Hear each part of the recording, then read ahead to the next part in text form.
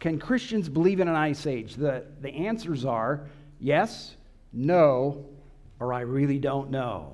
Okay, first one, how many believe that Christians can believe in an ice age? Yes? Okay. How many say no? Oh, there's at least a couple. How many really don't know? Oh, good. We've got some honest people here. Well, after this discussion, I hope to help you understand that, yes, indeed, we can believe in an ice age. When we see pictures like this of these two woolly mammoths holding trunks, we get all warm and fuzzy about life in the ice age. They're cute. But when we think of an ice age, we usually think of glaciers and really cold situation. Well, the peak of the ice age, well, first of all, I should ask, how many believe that the whole earth was covered with ice? Yeah? Sean, need your iPad real quick, if that's okay with you. Sure. Yeah. Well, if we're going to get it to live stream, I guess we got to give up on it. Let's see. Yes. At the peak of the ice age, scientists estimate that about 30% or 32% of the land mass was covered with ice. So there really wasn't the whole earth covered with ice. Some believe that that is the case, and they call that snowball earth. But they realize that if the whole earth was covered in ice, life couldn't exist. And so they say, those that believe in snowball earth or the complete freezing of the planet, they say that the last one happened just before the Cambrian explosion. Anybody have any idea what the Cambrian explosion is? Yeah, a few of you. It's basically in the fossil record as we go down through the layers. It's the last layer, essentially, that has any fossils in it. So the bottom layer, below all other layers that have fossils, suddenly we have an abundance of life. All the major phyla of life are represented in that bottom layer. There's no progression to essentially more and more complex. All the major life forms are right there at the bottom, called the Cambrian explosion. Now, without my tablet, I'm not sure where I should take you. You guys almost got it? It has been a challenge trying to communicate my Windows Surface Pro with their Mac system and getting everything to work and to be able to live stream. So I appreciate Sean and it was Brandon, I think, last night and this morning. Does anyone have any questions before I get my, yeah? You said the 32%, is that generally accepted by scientists? Yes. Other than Secular scientists, yeah. Most scientists believe that about 32% of the Earth's surface was covered with ice during the Ice Age. Now it's about 10%. You have a question? Yeah, what caused the ice age? You know, I'm going to tell you that in a little bit. Yeah, Stormy? What part of the earth was covered? You know, I'm going to show you some maps of that. So I'm glad you're eager to learn. It's going to work now? Yeah, you just have to find your spot if that's good. Yeah, let's go. Yeah, there you go. You know, and I went on a hike today instead of practicing. So, well, if I can get it to work here, it doesn't want to work.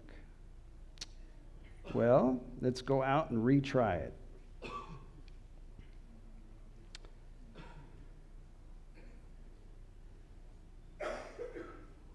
There we go. Okay, it's going to work. If all the ice... Yeah, you had a question?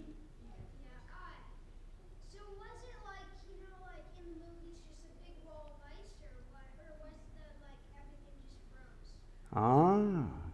Well, we'll kind of cover that too, and if I don't, you ask me again. If all the ice on the glaciers melted today, so there was no more glaciers, the Earth's, or I should say the ocean level, would rise 230 feet. So that would be quite a problem. That would mean that most of the state of Florida would be underwater. Los Angeles in California would be underwater. The central part of California would be a big sea. It would make quite a change to our world. This is a glacier, and this glacier, it has retreated. You notice that kind of dark, upside-down mushroom shape in front of the glacier? That is deposits of rock, pulverized rock, and maybe even some frozen mud that glacier brought down when the glacier was a little bigger. The bottom part there is called the end or terminal moraine, and the sides are called lateral moraines. And to help us understand that, by the way, the reason I'm going through this explanation is because I have someone in my family that is very strongly disagrees with the Ice Age. He doesn't believe that the Ice Age happened. So I'm going through a little bit of this explanation to show you that there is evidence that shows that there really was an Ice Age. And by most reasonable scientists, they accept the fact that there was an Ice Age. If you notice in this picture, the dark areas are moraines, and I'm going to kind of zoom in a little closer so you can see that. I didn't make these images, or I would have increased the font size so you could actually read it. But the two dark brown arcs in front of the glacier there are called terminal moraines. There's one at the base of the ridge there, and that's called a lateral moraine. And there's two glaciers that come together here, and that's called a medial moraine, where they come together and deposit their material. Because as they move down, they grind away at the rock and they carry it with them to make these deposits. So we find these features and other features all over the world. Well, I shouldn't say all over the world, in every continent. Now, this is a picture of an end moraine out in front of a real glacier. And you notice it's kind of melted back so that it's left its kind of dark ridge there. But the question is, are there other evidences that there were glaciers? And yes, indeed. These are scratches in bedrock. In other words, the glacier would pick up rocks along the way as it traveled downhill, and these rocks would make scratches in the bedrock and leave this kind of image that you're looking at. Now, several years ago, I took a trip to Vancouver Island, Victoria. Have you heard of Victoria, Canada? A nice place to be. Well, this is a picture of the Parliament building there in Vancouver, BC. And we had gone there on this trip, and we decided to take this carriage ride and take this tour through part of the town and look at all the old houses. And while we were waiting for our carriage to arrive, I went across the street, and lo and behold, there was bedrock that had been scratched. Glaciers had been there. In fact, most scientists agree that most of the Puget Sound was glaciated. In other words, the whole Puget Sound was covered with glaciers. And there is evidence right there in BC. Now, if you decide to go there yourself, the way to find it is if you backed up from where this picture was taken, because I pulled this off the internet, and you went to the right. There's a side street where you wait for the carriages and they'll take you on your tours. And right across the street from that is bedrock that's scratched. And unfortunately, I didn't take a picture. I can't believe it. But there's other features that indicate an ice age. Now, this picture was taken in Oregon, a place called Steens Mountain. It's this ridge that goes up just over 9,000 feet, or right about 9,000 feet. And there's no glaciers there today, but you will find these U-shaped valleys. Now, you might think, well, am I on? Did I lose it? No, we're okay? Good. So you have these U-shaped valleys that are characteristic of valleys that are carved out by glaciers. This kind of gives you an idea. Notice the edges are fairly even. Now, if water carves out a notch or a valley, it doesn't carve it in a U shape. This particular gorge or notch in a basalt ridge is a picture of Picture Gorge, Oregon. Picture Gorge, Oregon is, I don't know, about 40 miles or so west of John Day. And this is the John Day River that goes right on through this notch. Now, water catastrophically cut that notch. And if you were here Friday night and I tried to do a demonstration, but my camera didn't work, for the kids at least saw it, where water can blast through solid rock and cut a channel, and that's called a water gap. It's called a water, and this is a water gap.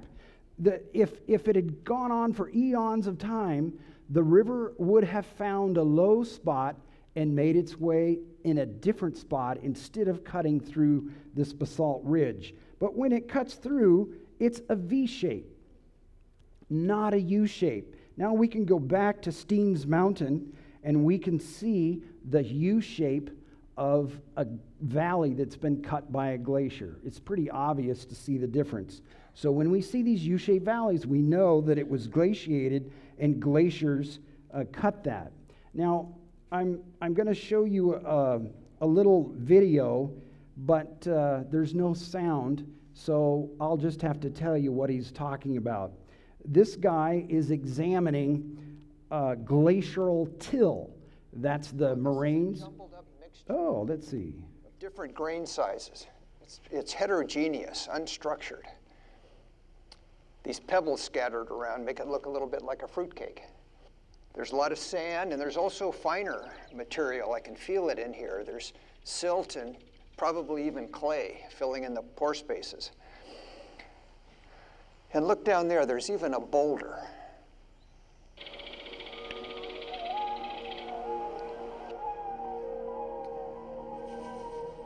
So what does this unsorted sediment tell us? What kind of environment was it deposited in? Well, this boulder is a clue. This is actually a glacial erratic. It looks like it might be a limestone. It's certainly a different rock than any of the bedrock in this area and must have been brought here by a glacier. And in fact, unsorted sediment like this is very common in glaciated areas. Glaciers in the mountains pick up a variety of grain sizes: dirt, cobbles, sand, boulders, everything. And as they're moving along, they smear some of that material along the base and produce something like this. Also, when glaciers are melting out at the end of their journey, they can produce a mixture of unsorted grain sizes, just like this. And in fact, this is what's called glacial till. Okay, glacial till. So that's one of the evidences of a glacier. We covered U-shaped valleys. We covered the moraines, the lateral moraines, the terminal moraines. And he's talking about what's in the moraines. If it was waterborne, then the water would sort it out into different sizes and you would get layering.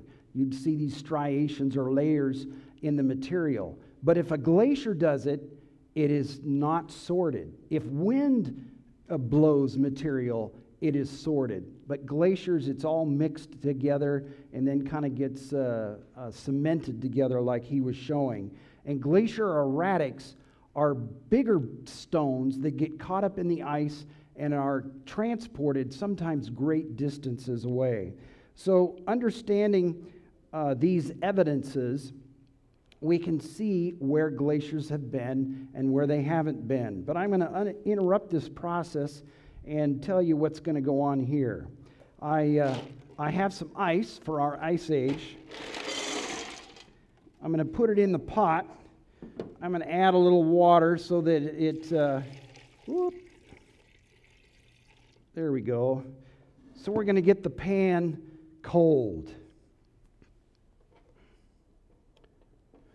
And then we'll turn on the burner and we'll try to heat things up. You alert me if you see steam coming out of there, okay? So, this is a map of areas that we know were glaciated. And you'll notice it's predominantly the northern, well, actually, it doesn't have Antarctica in this picture, really. But pay attention to where the white is, where glaciers were, and the brown color, reddish brown, is where the glaciers were not. And isn't it curious? Do you know where Alaska is on that map? Yeah, isn't it curious that a major portion of Alaska wasn't glaciated? That is significant. But also notice up on the right-hand corner of the picture, you will see that, you can't see those too well? Yeah, I guess you can on that one. Siberia.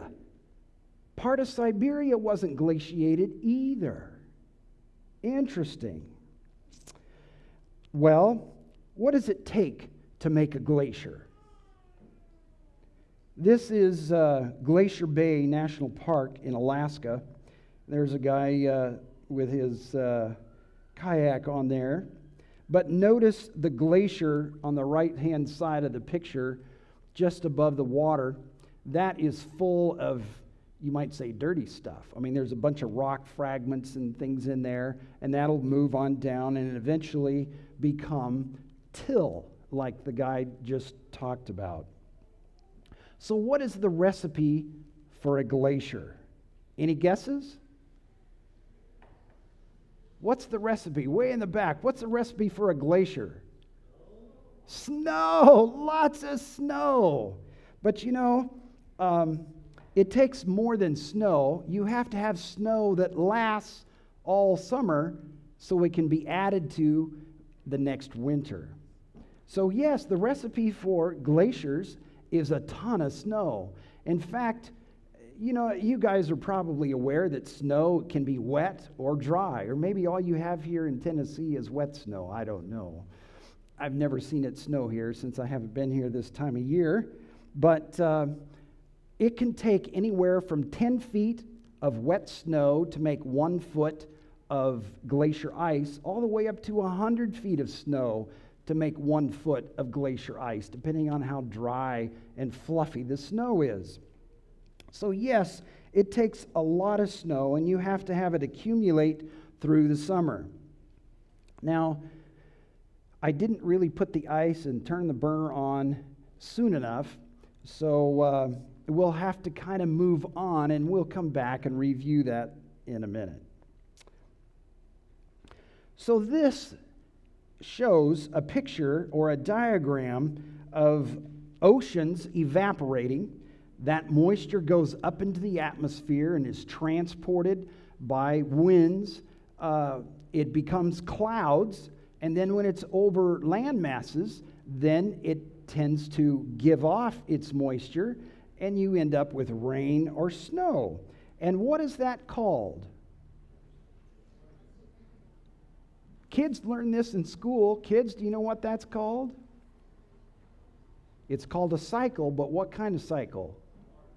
It's a water cycle, because it collects in the mountains, and today we saw how it was collecting in the mountains and going down in the streams, eventually rivers, and back out to the ocean. So we are aware of the water cycle. And I hear noise happening behind me, so I know that the water is starting to boil. And most of us know what's going to happen.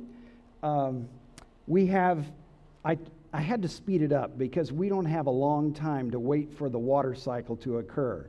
So I've added some power, some energy in the teapot. We're going to see steam come out of the teapot. And because I put ice in the bucket, it's going to condense on the pan. And we will probably get some drips in the cup. That is the water cycle. But if you don't understand that, you can't understand the Ice Age. So that is important. So, in order to get a large amount of evaporation off the oceans have to be warm. So, if the oceans are cool, you get less evaporation off of the ocean. So if you artificially cool down the earth, let's say God gave you the ability to turn up the heat or turn down the heat. Now, if you turn up the heat, you're going to get lots of evaporation off of the ocean. It's going to go into the atmosphere, make clouds, come down as rain or snow, and back to the ocean. So that's going to really speed up the process if we turn up the thermostat and make the earth warm. Get with me so far? So what if we turn the temperature down?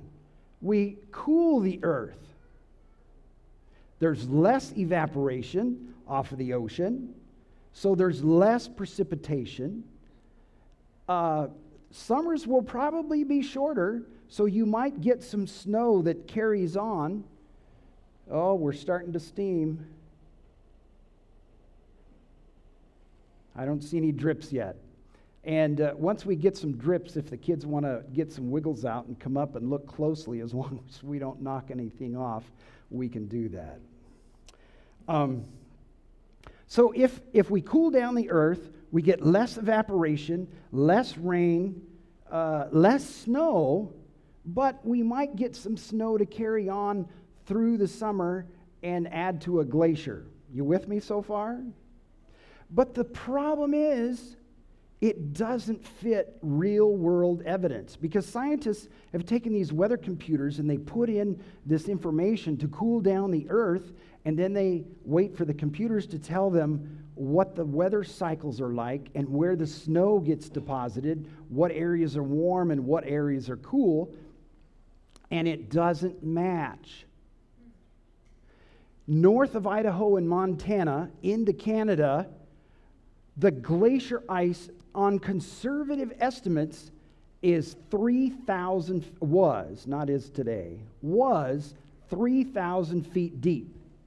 However, there are other scientists that are a little more optimistic about what happened, and they look at evidence and they believe that the glacier ice was 10,000 feet deep. Now, how can you get that much ice? And they know that it was there because of the evidence of the glaciers that they can see. Scratches in bedrock, they have the till, they have these end moraines and side moraines, so they know the glaciers were at least 3,000 feet deep. But when they run these computer models and they plug in lowered temperatures, they use the computer and lower the temperature, they don't get that kind of deposit. Not nearly that much ice. So are we dripping? Kids, you want to come up and look? Just don't bump the table.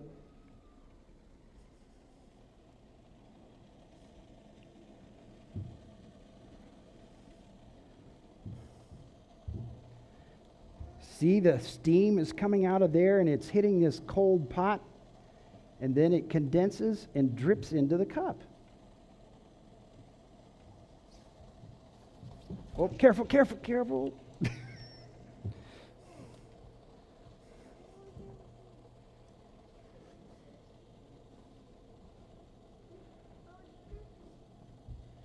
See, the steam is water.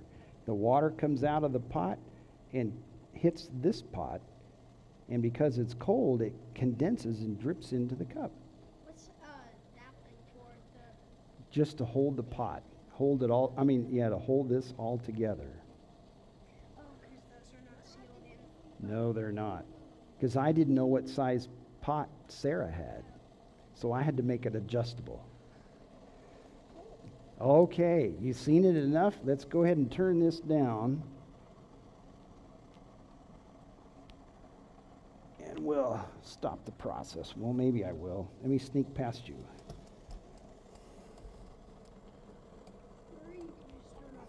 Yep, you can do that too. Okay, well, let's go back to our seats.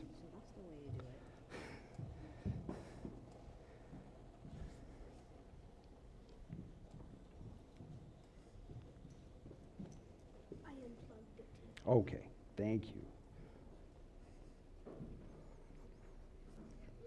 So in our current weather system, the sun is the driving force. The sun heats up the ocean, heats up the earth, and drives this weather cycle. So if you put sunglasses on the sun and you cut down the sunlight, cut down the energy, then you cool the earth, but you don't get the massive amount of snow buildup that we know existed in the past. The scientists are baffled. In fact, there's been more than one scientist that said, if there wasn't so much evidence of the Ice Age, it would be science fiction. They just don't understand it because it doesn't fit. Well, if God gave you the ability to manipulate the environment, what would you do to create an ice age? With the information I've given you so far, what would you do to create an ice age? Turn the heat up. Okay, turn the heat up over the whole earth. If you turn the heat up over the whole earth, then the summers are longer and the snow doesn't stay. It melts and you don't end up with an accumulation of ice.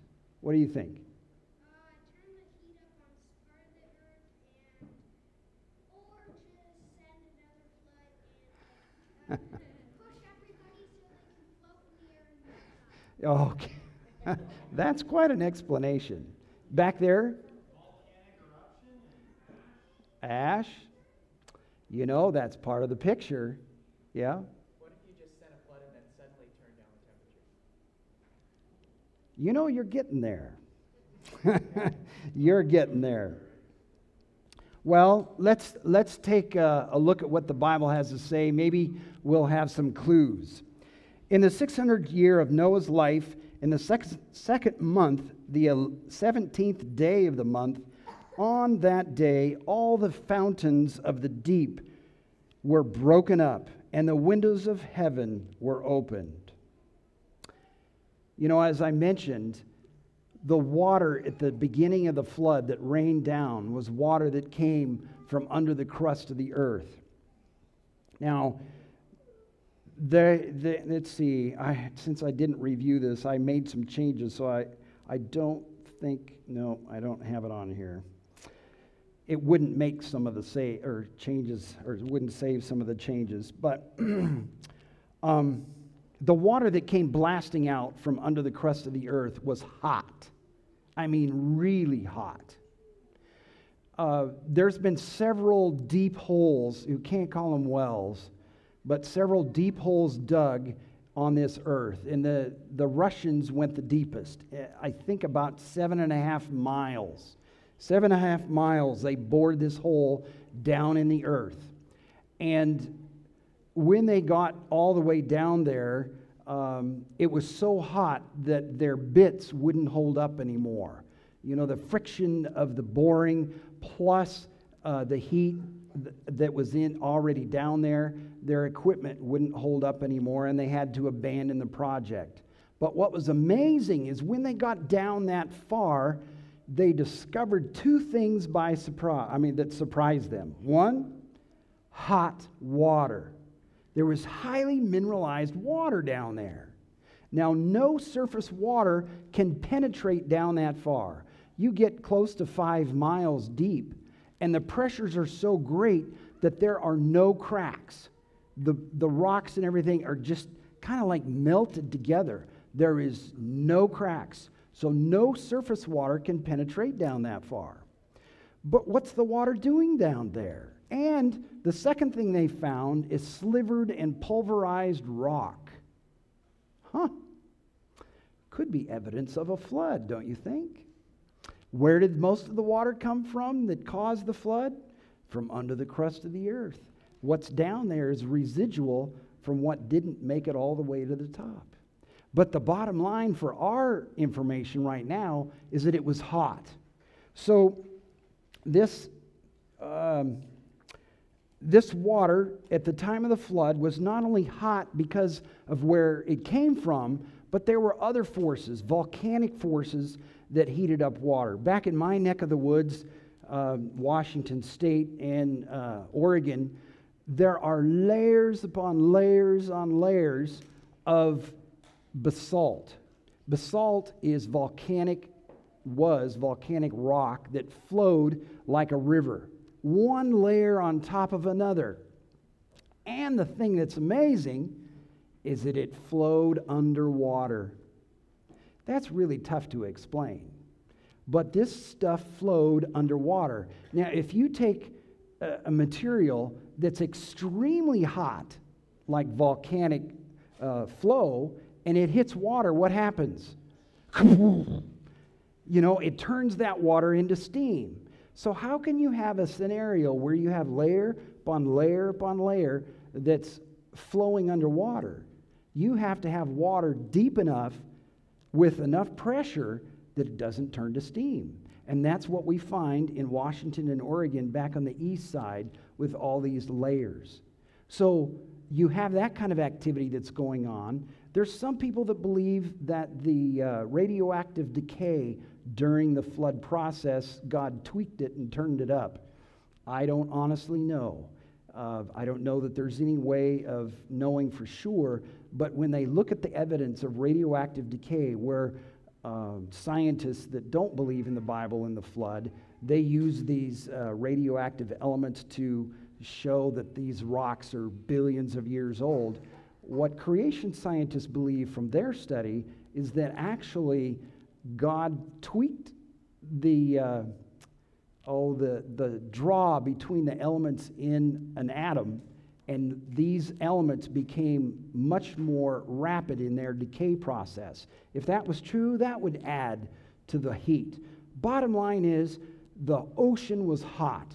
Michael Ord, who lives in Montana and has studied the Ice Age for over 40 years, believes that the Arctic Ocean was in the mid-80s. You could go swimming in the Arctic Ocean after the flood. So the water was hot. Now, if you combine that with, let's see if I put it on here. No, I didn't. Yeah, okay.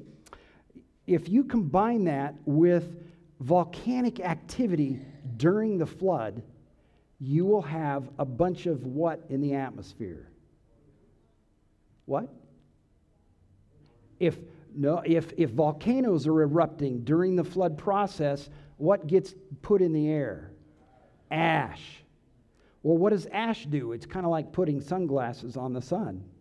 In other words, that ash tends to filter out a lot of the energy from the sun. Not only that, but if you have evaporation off of the oceans, you're going to get tremendous cloud cover in certain regions of the earth. So you're going to have that reflecting sunlight. So that immediately after the flood, you have hot oceans and you have a lot of ash and cloud cover that cools the land masses. Now that is the recipe for an ice age. In other words, without the Bible's flood, there would be no ice age. The Bible's flood is the key because of hot oceans, cool land masses. You know, the scientists know that, but they can't figure out how that could be because it doesn't fit into their weather modeling computers. So if we look at this cycle, this water cycle, we can understand that hot oceans evaporate tremendous amounts of moisture that condenses over cold land masses and comes down as precipitation. And in a major part of the earth, after the flood, it came down as snow, storm after storm after storm. But other areas got lots of rain. Remember, only about 32% of the landmass was covered with glacier ice during the Ice Age. The rest of it got rain. So let's now look at some questions that I believe the Ice Age answers. And here's a list of questions that we'll go through a few of these. Why did people tend to be nomadic and hunter-gatherers? You know, in school they taught us as man progressed from primates and, Stone Age, and he was barely above a grunting animal. There was a period of time where man was hunters and gatherers. Did any of you get that in school? Well, the reason why a lot of people were hunters and gatherers is because the weather conditions weren't stable. As one area would build up with snow and ice, it would impact another area. And so the weather patterns were changing. It wasn't real stable. So if somebody wanted to plant a garden or some fruit trees so that they could have food to eat, the weather patterns may change and suddenly it'd get wiped out. So it didn't make sense for them to do a lot of that in a good portion of the earth because they couldn't count on it. It would take energy and time to invest, and they wouldn't get any return.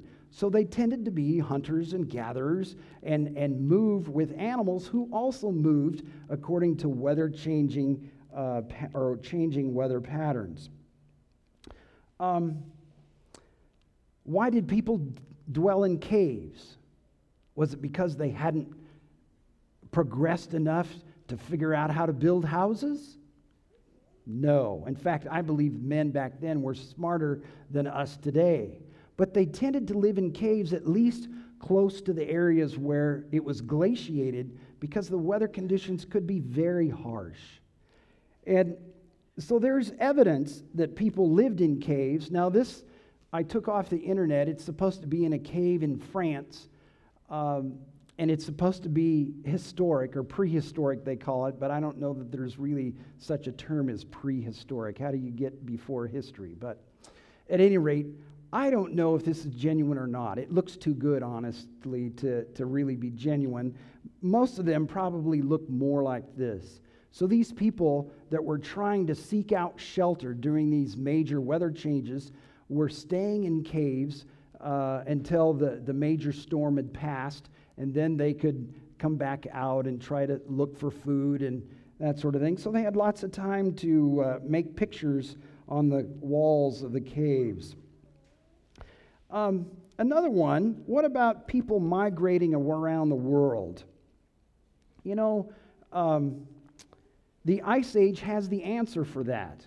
Because if you look at this picture, and actually let's zoom in a little closer, you notice in the top left you have Siberia going into Alaska, and then you have this green corridor that goes down to the United States. This was probably early on in the Ice Age. In other words, you saw that other map that I'm going to show you again here in a minute. You saw the other map where it was glaciated across Canada. But here is a corridor. And I believe that about 100 years after the flood, this scenario was set up. In other words, the weather patterns tracked up through Siberia, across to Alaska, and down into North America. And this created a corridor that both man and animals could navigate without even crossing water. Because if you look, the yellow areas are areas that were land during the Ice Age. Because if you have this tremendous amount of ice that builds up on the continents, then it's going to lower the ocean level.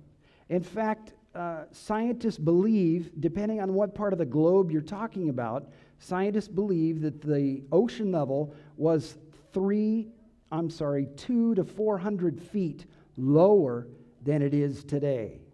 200 to 400 feet lower. So that would open land bridges, as they're called, to essentially all parts of the world. So the animals and people could migrate and do God's command and fill the earth. Now here is that other picture, probably a little later in the Ice Age, where Canada gets glaciated, and you notice the glaciers come all the way down to Indiana and Ohio. There's evidence that glaciers came down that far. They weren't real deep or real thick. They were more sheet glaciers, but nonetheless, it was glaciated. But up there in Alaska, it wasn't.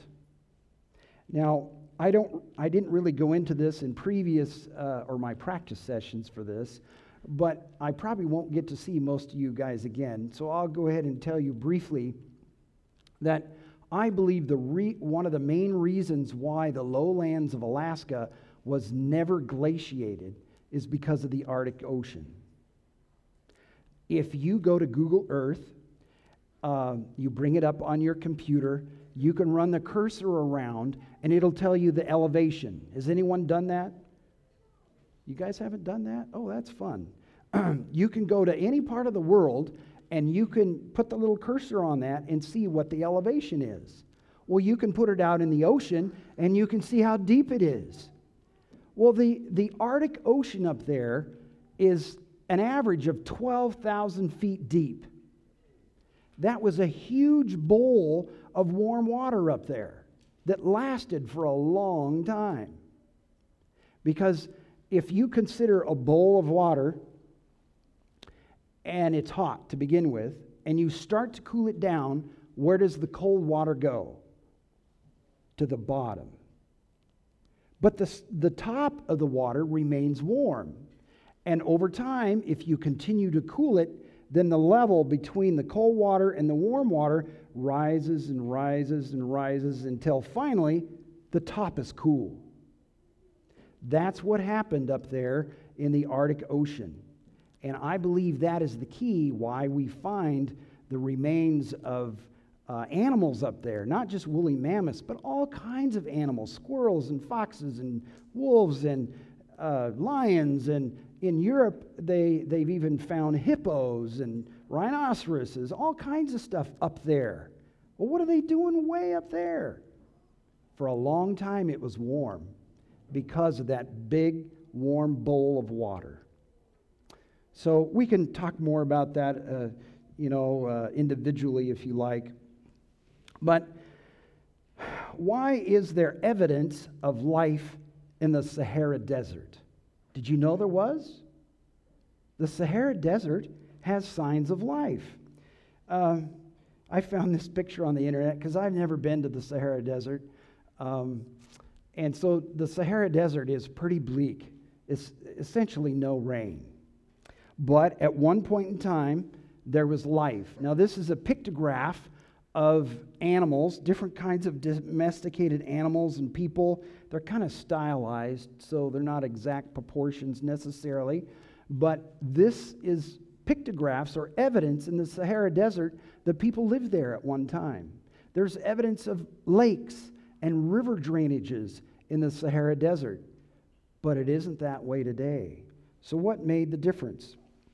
Here is a Google Earth image of the Sahara Desert, and you notice my little arrow is pointing out the Nile River Delta. It's a green spot in that whole region. But this whole area during the Ice Age was well watered, as I believe the southwest part of the United States was well watered. There's evidence. I mean, I've gone on these field trips, and we've examined quite a number of playa lakes. These are lakes that were lakes during the Ice Age that aren't anymore. So here in the United States, in the southwest part, where it's pretty dry now and not much rain, during the Ice Age, they got a lot of rain. It supported life. So it kind of gives us a clue. If we tour those areas, they'll tell us the Anasazi Indians, basically they're Indians, North American natives, they suddenly left, and they don't know why.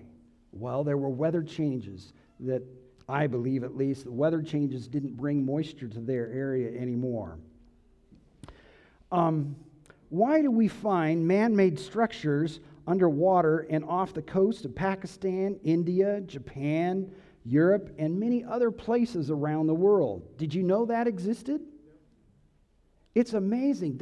I read a book called Ice Age Civilizations, and there's tons of places, I guess, off of India, Japan, where these divers go out and they find stuff under anywhere from 50 to 250 feet of water. Man-made structures. And here's a few more. So really, the city of Atlantis that we've heard about that disappeared, well, there were many cities, not just Atlantis. There's many cities. But you know what? There's not just man-made structures. This map shows the Ice Age coastline of Florida and Alabama, I think, and Mississippi, Louisiana, that whole area there. But you notice that red X? That red X marks a spot where divers have been going down and are intrigued with cypress tree forests that are underwater. And there's some remains of some of the trees. This one is a stump of an old cypress tree. So how can we explain this? Well, if we understand the Ice Age and the amount of ice that collected on the continents, the ocean levels were substantially lower. And not only that, but the climate was temperate. During the Ice Age, along the coastlines of all our continents, because of the warm water, it was a pleasant place to live. So people built cities, even though inland it may be ice or cold and harsh. At least near the coastlines, it was more temperate. So they built their cities and existed there until the Ice Age came to a rapid end and drowned them all. So let's look at the Bible and some questions in the Bible that I had. The first one, why was Job such a rich man? He was the richest man in the East, the Bible says, and he had a lot of stuff. Well, if you read the story of Job, or as I read it, I became puzzled because he came from the land of Uz. And if you research to where the land of Uz was, it was in a desert.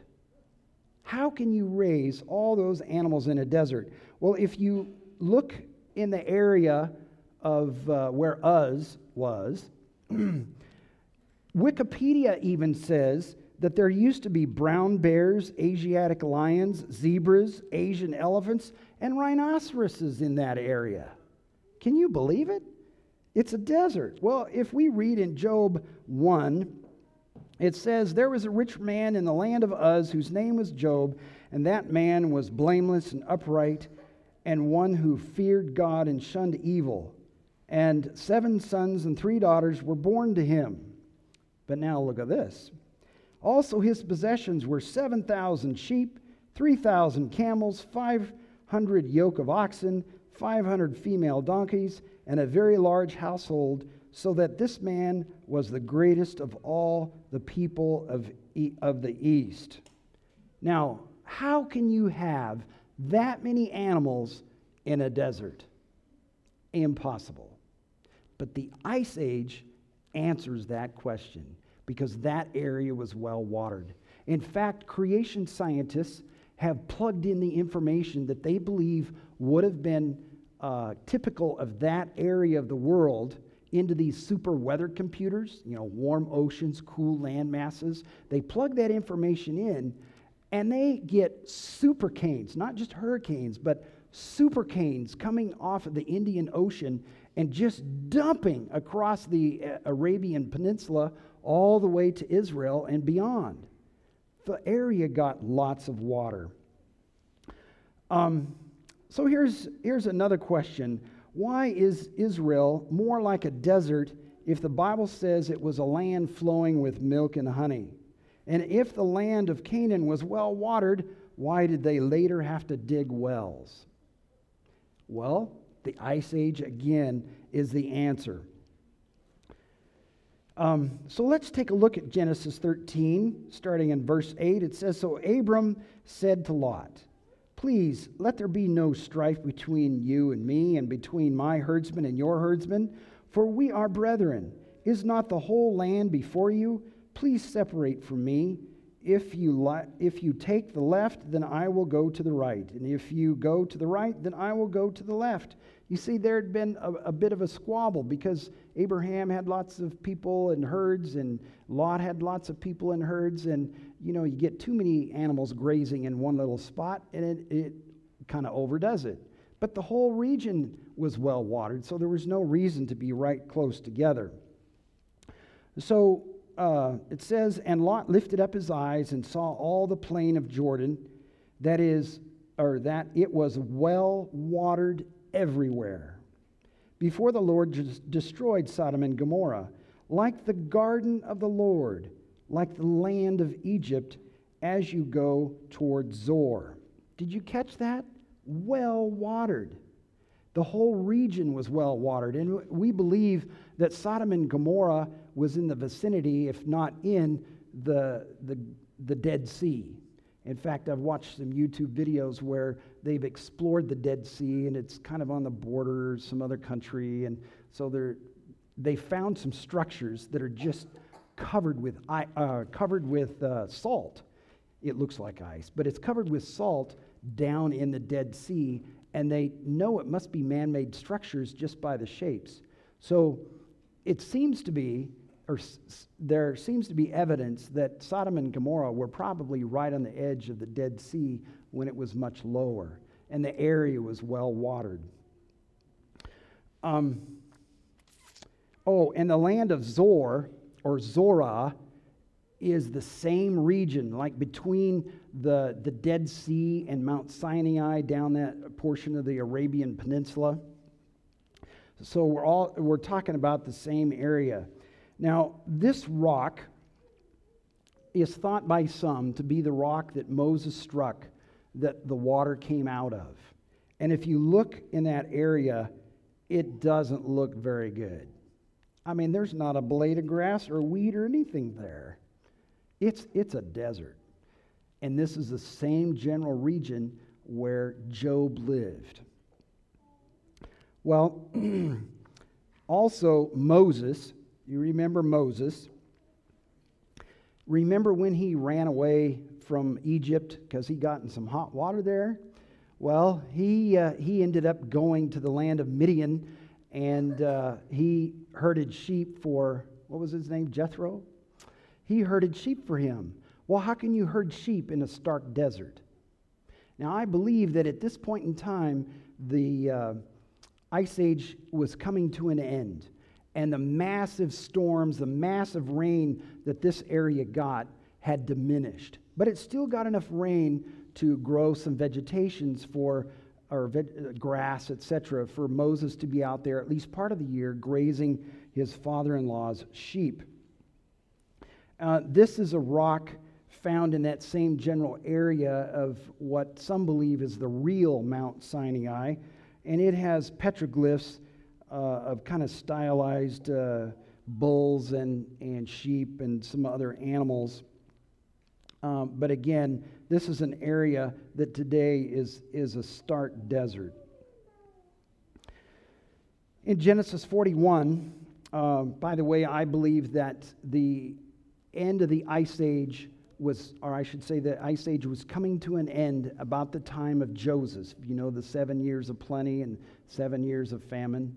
I believe that marked a significant change in weather patterns.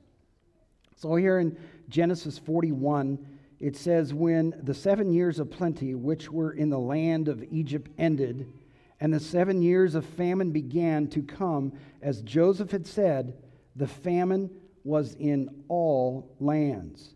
But in the land of Egypt there was bread.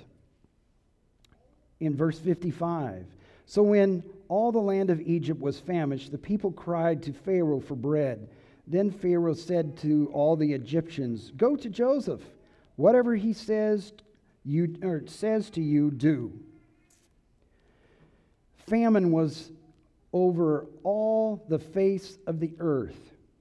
And Joseph opened all the storehouses and sold to the Egyptians, and the famine became severe in the land of Egypt.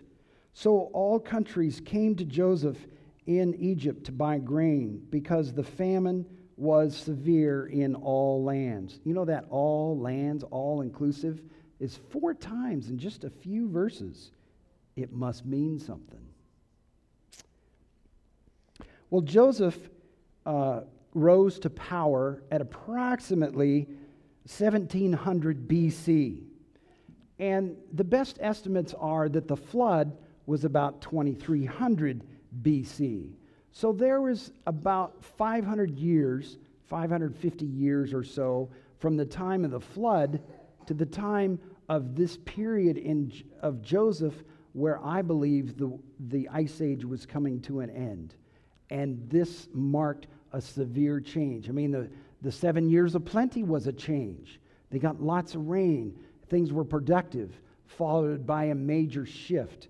Because I believe that as certain areas warmed up, and it would cause changes in the way the weather was, eventually we stabilize into the more weather pattern that we experience today. So Siberia, yeah, there's a lot of ice there.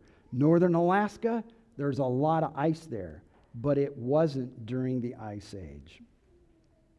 You know, there's many other fascinating topics that we could talk about. We could talk about the demise of the woolly mammoths. Something that intrigues me is the Red Record documents the Ice Age. The Red Record is the oldest Native American, Native American history record. They trace their beginning from creation all the way through, moving from Asia up through Alaska and across the United States and finally settling in Pennsylvania.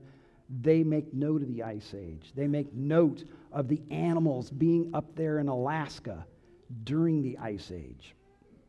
So there's a lot of other topics that we could cover, but I think I've shown you enough that you can trust God's word. You know, when God's word says that the land of Canaan was a land flowing with milk and honey, it really was, because during that time they got lots of rain. You don't have to distrust the Bible. If there seems to be something in conflict, you just need to study further. Just like those that came last night. The Coconino sandstone layer, it seemed to be a real challenge for creationists because it seemed to be desert. But as they studied and studied, they realized there's no way. It had to be laid down in a water environment or marine environment. So I would like us to stand and have prayer before we dismiss. And then if you have questions, you want to talk to me afterwards, I'd be happy to entertain that. Our most gracious Heavenly Father, we thank you for inspiring us, directing us, and giving us answers. Lord, we want to thank you for giving us a plan of salvation so that we can escape this earth of sin and destruction. Lord, we ask that you would be with each person here, take them home safely, and help them to come back again and worship here, we pray in Jesus' name. Amen.